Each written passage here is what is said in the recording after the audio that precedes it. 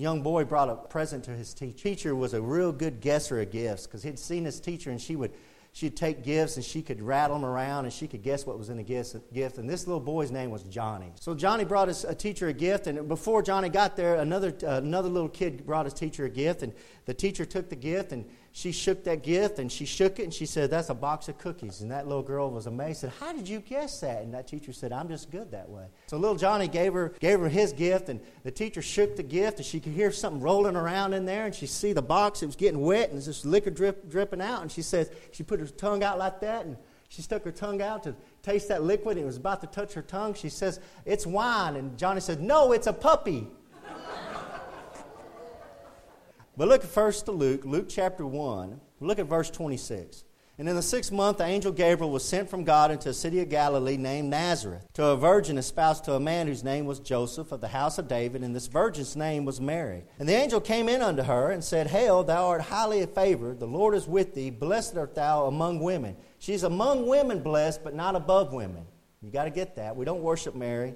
She's blessed among women, but she's not above y'all ladies. "And when she saw him," Mary saw the angel, "she was troubled at his saying, and cast in her mind what manner of salutation this should be. And the angel said unto her, Fear not, Mary, for thou hast found favor with God, and behold, thou shalt conceive in thy womb, and bring forth a son, and shall call his name Jesus.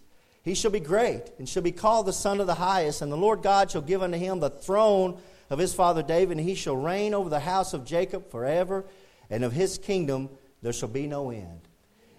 Amen. Now, I preached on that kingdom and that throne last week, but look back up at verse 32 and look at the very first of verse 32. "He, Jesus Christ, shall be great." Amen. This morning I want to preach about why Jesus Christ is so great. Why He's so great. You know, that word great is thrown around a lot in our language, and we use that word a lot. You know, they say this is a great box of cereal. You know, we have a tiger on a box of cereal that's great, you know, and it's a great hamburger. It's a great place to go eat. We use that word great a lot, and we shouldn't be using it as much as we do, I don't think. I think it's way overused. My wife watches a TV show called The Goldbergs that's back in the 80s. It's supposed to be a TV show back in the 80s. She likes watching that show. And there's one of the dad on that show got to meet his dad, and he was in a grocery store. And his dad, he don't talk to his dad at all, and he met his dad, and he was talking to his dad, and his dad was walking off, and he said, it was great to see you, Dad. And his dad said, "It was all right." It was all right. Well, I thought that was really funny, and my wife pointed out, "That's you." I said, "What?" She goes, "That's you. That's all you do all day long." I'll say, was that food any good? And you always say, "Well, it's all right." And I started noticing that's exactly what I do. I all the time. I'm just cynical like that old man off that Goldberg show. I'm just a cynical old man. And maybe I'm just geared that way. Maybe it's the way I was raised, around just a bunch of cynical people. I have a whole family full of cynics. They're just black humor all the way through. Everything they do is all about black humor. When somebody falls and hurts themselves, the first thing you're supposed to do is laugh, not ask them if they're okay, you know. That's just the family I grew up in. So maybe I'm just kind of cynical that way. But I'm here to tell you that this man, Jesus Christ, He is great. He's not just all right, okay? Well, you know, I might say it's all right about a lot of things, but I'm here to tell you, this Jesus Christ, He shall be great, and He is great, and He was great. And I'm going to show you why. I'm going to show you why this morning, why Jesus Christ is so great. Look at Luke chapter 4. Look at Luke chapter 4. I'm here to tell you, when it comes to greatness, there's never been a greater speaker than Jesus Christ. We judge politicians as how well they speak. A politician gets voted in as not as his policy's good, or is he going to be good for the country, is how good a speaker is he. But I'm here to tell you the greatest speaker that's ever lived is the speaker of Jesus Christ. Now I'm going to show you too. Look at Luke chapter 4, look at verse 22. I'm going to show this stuff. I'm not just going to tell you who He was. I'm going to show you out of the Bible He was. Look at verse 22. Luke 4:22. "And all bare Him witness, and wondered at the gracious words which proceeded out of His mouth. And they said, Is not this Joseph's son? Our Lord and Savior, when He spoke with gracious words." That's what's missing in the world today, is grace.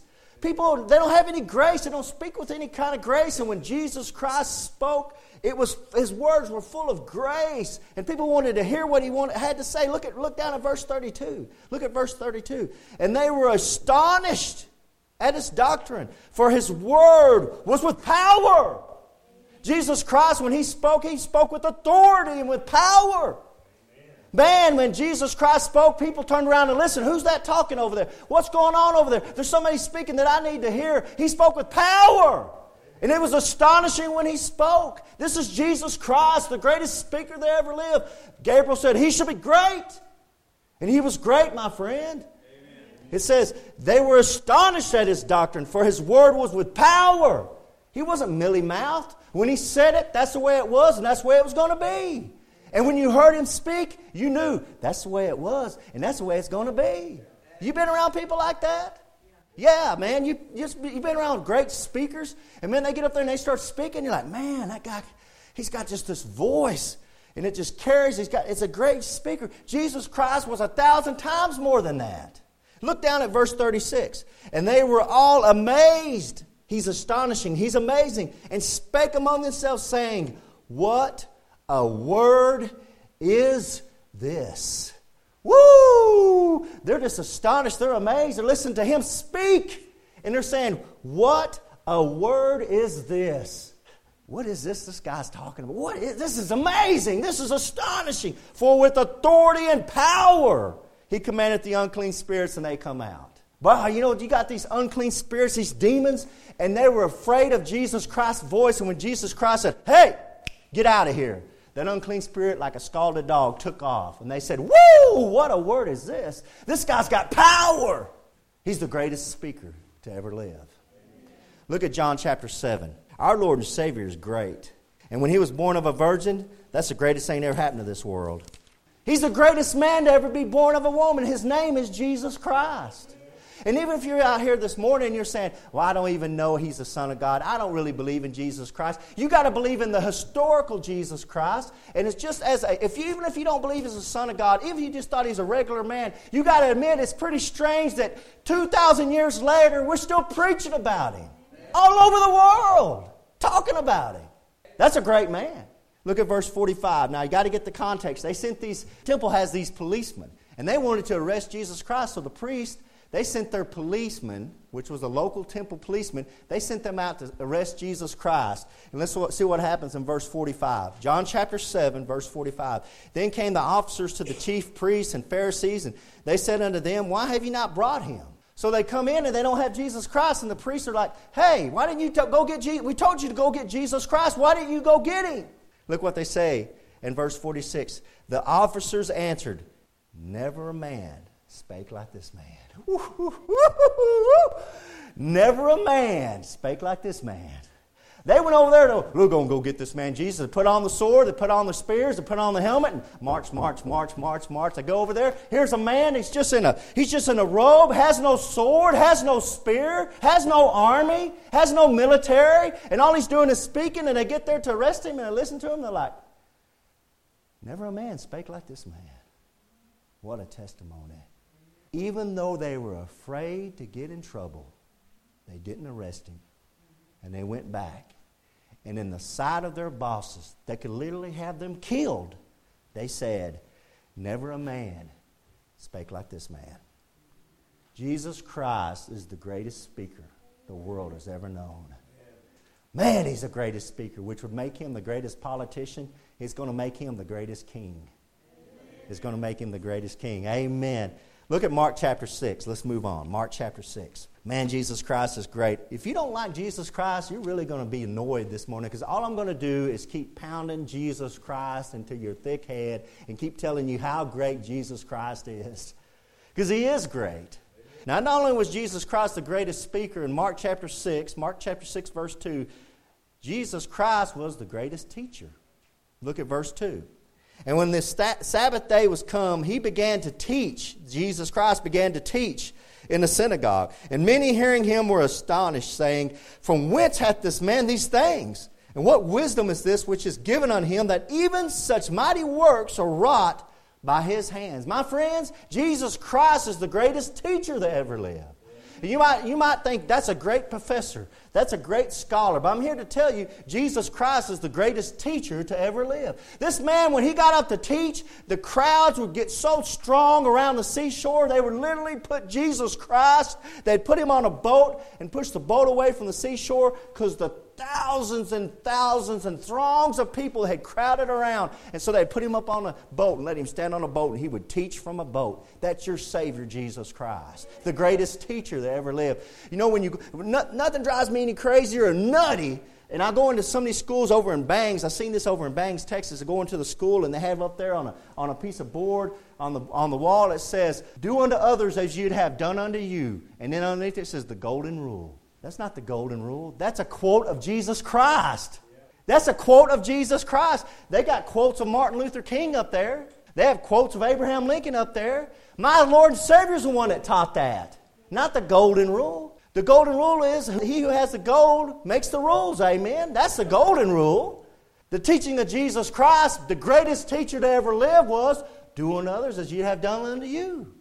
Forgive your enemies. Love your enemies. That's the greatest teacher to ever live. Let me give you a testimony of what some of his enemies said. Now, this is his enemies, not his friends. His enemies. This is what his enemies says. They called him a master. Thou teachest rightly. Teach the way of God truly. That's your Lord and Savior, Jesus Christ. They were talking about him, and they were his enemies. They gave him all the glory as a teacher. This man, Jesus Christ, as a 12-year-old boy, was in the temple, and he was astonishing the doctors. He was teaching them. They were asking questions of him when Mary and Joseph found him. That's your Savior at 12. At 33, he's the greatest teacher man has ever known. No seminary degree, no college degree, the greatest teacher the world's ever known.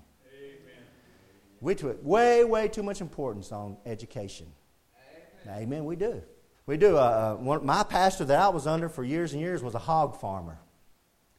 And he had to temper like a wild banshee, man. And from being a hog farmer, he got mad at one of his hogs one time, and he got in his old beat-up pickup truck and the old hog, and he threw it in the first gear, threw it in the second, and he drove right over that hog. He told me, when I drove over that hog, I was trying to kill that hog. I was so mad at it. And he goes, my truck got stuck up on that hog. And that truck's on that hog, and my back wheels are going, woo! And that hog's going, wee, wee, wee. And he goes, I couldn't kill that hog. What happened to him? He hit oil. Texas tea. He became rich overnight. So my pastor, who was a hog farmer, all of a sudden became a millionaire. Those don't mix. It was like the Beverly Hillbillies come alive before my very eyes. One of the first things he did, he went and bought a Rolls Royce. This is in Brownwood, Texas. Bought a Rolls Royce. Drove it downtown he wanted to drive down there by the barbershop where he used to get his hair cut, so all the people who knows him would see him. It broke down. He got out. He's trying to push that car, and the old shoe shiner, the old black man that shined the old shoes, he said he was out there just slapping his knees, laughing. Old Reuben Packer, trying to be something more than a hog farmer, pushing the old Rolls Royce. He loved hard pain, and he wanted to get in with the big wigs. And he has money, so you know what happens when you have money? You get in with the big wigs. You have a lot of money. So what happens when you give a lot of money? They let you into all their meetings. So Brother Packer, being Brother Packer, here's this old hog farmer, never graduated high school, got a GED. So he goes in there and he looks down at this list, and you got to sign in. And he looks down at this list, and there's old Dr. Evan Shine and his DDD, THD, DO at the end of his name, MD. They have all these letters at the end of his names. You know what old brother Reuben Packer does? He looks down at that list with all those names, and he puts Reuben R. Packer, GED. Woo! Amen. And one of those guys that said, you know what, Reuben, as long as I live, I'll never forget seeing that name, Reuben R. Packer, G period, E period, D period. Amen. You don't need an education. You need Jesus Christ. And Jesus Christ is the greatest teacher that ever lived. So if you want an education, get under the greatest teacher that ever lived, Jesus Christ. You'll learn more than you ever wanted to learn. Look at Luke chapter 5. Look back at Luke chapter 5, verse 12. And it came to pass, when he was in a certain city, behold, a man full of leprosy, who seeing Jesus fell on his face. This guy's full of leprosy. Who seeing Jesus fell on his face and besought him, saying, Lord, if thou wilt, thou canst make me clean.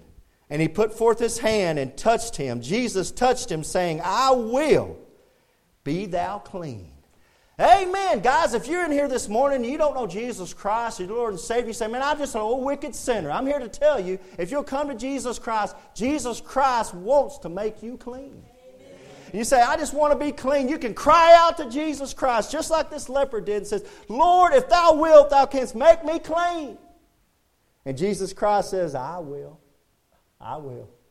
And he reaches down and touches him, saying, I will, be thou clean. And immediately the leprosy departed from him. That makes Jesus Christ the greatest doctor to ever live. You ever known a doctor like that? I'm not talking about a faker you see on TV. I'm talking about a doctor. You go to the doctor and say, I'm full of leprosy. And he goes over there, okay, touches you. And all of a sudden, immediately, we're talking leprosy was digits would fall off and decay. Your nose would fall off and decay. Your body is rotting off, and he touches you, and you're immediately clean and whole. Don't even kid yourself. There's no doctor alive you know can do something like that. Immediately the leprosy departed from him, and he charged him to tell no man, but go and show thyself to the priest, and offer thy cleansing according as Moses commanded, for a testimony unto them. But so much the more went there a fame abroad of him. Great multitudes came together to hear, there's that speaker, and to be healed by him of their infirmities. He's the greatest doctor that ever lived. Not only does he immediately heal you when he touches you, but you know what else that can happen? If you can get a hold and touch him, you'll be healed. Amen. There's an instance where a lady just goes to the crowd and Jesus is walking and she reaches over there and she just touches the very hem of his garment. And it says immediately she was healed and knew she was healed. And Jesus stops and everybody's pushing around on him and Jesus says, who touched me? And Peter says, Lord, who touched you? Look, everybody's pushing around. No, virtue left me. Power left me. And the lady came and she bowed down and she said, I touched you. Go in peace. Thy faith hath made thee whole. She would have never known if that disease was ever going to come back. But Jesus calls her back and said, you don't ever have to worry about that anymore, sister. Go on. Everything's going to be all right. Now, my friends, that's the greatest doctor you've ever known. You know what makes him a great doctor? What I personally think makes Jesus a great doctor is not just that he could heal of anything. He's raising the dead. Come on. He's a great doctor. But what makes Jesus Christ a great doctor is he didn't charge any money. With that kind of power, and he didn't charge a dime. He's the greatest doctor you've ever heard of. Amen. He's the greatest doctor you've ever heard of. I promise you that. Look at John chapter 6, verse 9. I'm going to show you one that's just a little bit different. One of the things that's real popular in America today is chef shows. You turn on TV, and there's even a Food Network. There's chef TV shows of every sort you can find. The cooking shows are real popular, and the chefs are becoming stars. They're selling stuff. But I'm here to tell you, there's no greater chef than Jesus Christ. Now, you know, this is a little different one. This is a little. I admit it. Look at verse 9. Well, let's skip up to verse 5. When Jesus then lifted up his eyes and saw a great company come unto him, he saith unto Philip, whence shall we buy bread that these may eat? And this he said to prove him, for he himself knew what he would do. Jesus knew what he was doing all along. Philip answered and said, 200 pennyworth of bread is not sufficient for them, that every one of them may take a little. One of his disciples, that's Andrew, Simon Peter's brother, saith unto him, hey, there's a lad here which hath 5 barley loaves and 2 small fishes, but hey, what are they among so many? Yeah, what are they? Unless you're around one of the greatest chefs to ever live. Amen. Look at verse 10. And Jesus said, make the men sit down. And they did. Now there was much grass in the place, so the men sat down in number about 5,000. That's just the men, fellas. That's not the women and children. That's just the men, 5,000. And Jesus took the loaves. When he had given thanks, he distributed it to the disciples, and the disciples of them that were set down, and likewise of the fishes, as much as they would. When they were filled, he fed 5,000 people. He said unto his disciples, gather up the fragments that remain, that nothing be lost. Hey, guys, it's a sin to be wasteful. Therefore they gathered them together and filled 12 baskets with the fragments of the 5 barley loaves, which remained over and above unto them that had eaten. He fed over 5,000 people at one time, and there was leftovers, and he only had a couple of fishes to do it. Now, guys, that's the greatest chef you've ever heard of. And there wasn't anybody complaining about it. I guarantee you, I wasn't there to taste it. The Bible doesn't record how it tasted, but I guarantee you that it tasted pretty good. Amen. It says at the end of verse 11, it says, and likewise of the fishes as much as they would. So some people were coming back for seconds. If you ever come over my house to eat when I'm cooking, you're not going to be coming back for seconds. You're going to be, thank you, Brother Keegan, and leave my house and go straight to the McDonald's and get something to eat. You know, just the way it goes. Hey, that doesn't insult me. I know I can't cook. Jesus Christ can, though. And He's the greatest chef you've ever known. Look at John chapter 18. Now, we're going to get to the God of America. Now, the God of America is a God that people don't realize is the God of America, but it's real obvious when you think about it. Because you might think, what is the God of America? I thought Jesus Christ, I thought Jehovah God was the God of America. No, you're wrong. The God of America is not Jesus Christ. The God of America is not even the devil. The God of America is sports. That's the God of America. If you talk to anybody, try to witness to them about coming to church, they don't ever have time for church, they don't ever have money for church, I don't have the right clothes for church, but it's amazing how they can find the time to do all the sports around them. Well, I don't have the right clothes for church. Just don't worry about what you're wearing, just come on up here. Well, I don't feel right. I don't have nice clothes. I don't have the right clothes. But boy, they'll go spend that $100 on that pair of cleats they need for the son, and the pants, y'all see where I'm going with this? I don't have the time. I don't want to get up that early to go to church. But see, when I'm running over there to the city of Brownwood on Saturday in the soccer field, that thing is plumb full at 8 o'clock in the morning. 8 o'clock in the morning, people are standing out there freezing cold and watching the little kids kick around a soccer ball. There's nothing wrong with soccer, amen? Okay, nothing wrong with soccer. But when you ask them, do you want to go to church? I don't know if I can get up that early in the morning. Hey, go kid your mama. Don't kid me. I know what the real religion in America, the real God in America is sports. And it's the athletes are the gods. They're worshipped by the kids. The kids worship them. They know every one of their names. They know everything about them. They know all their stats. And the parents are just as bad, amen? Just as bad. They want to get their autograph. They want to get as close as they can to them. They'll pay $50, $60, $75, $85 a ticket to go watch them hit a ball or throw a football. And church is free, amen? Has anybody passed the offering plate in front of you this morning? No. Okay, I was just making sure. It's free. It's free to come in here. You know what? The parking's free too, amen? The parking's free. I'm not Jerry Jones. I'm not going to charge you $20 to come park in my parking lot. It's free. Come on, pull up. So they worship the athletes. And I'm here to tell you the greatest athlete was Jesus Christ. This fool named Conor McGregor, he's a cage fighter. He's from Ireland. He's real popular. He spouted off the other day, and he said, I can whip Jesus Christ's rear end.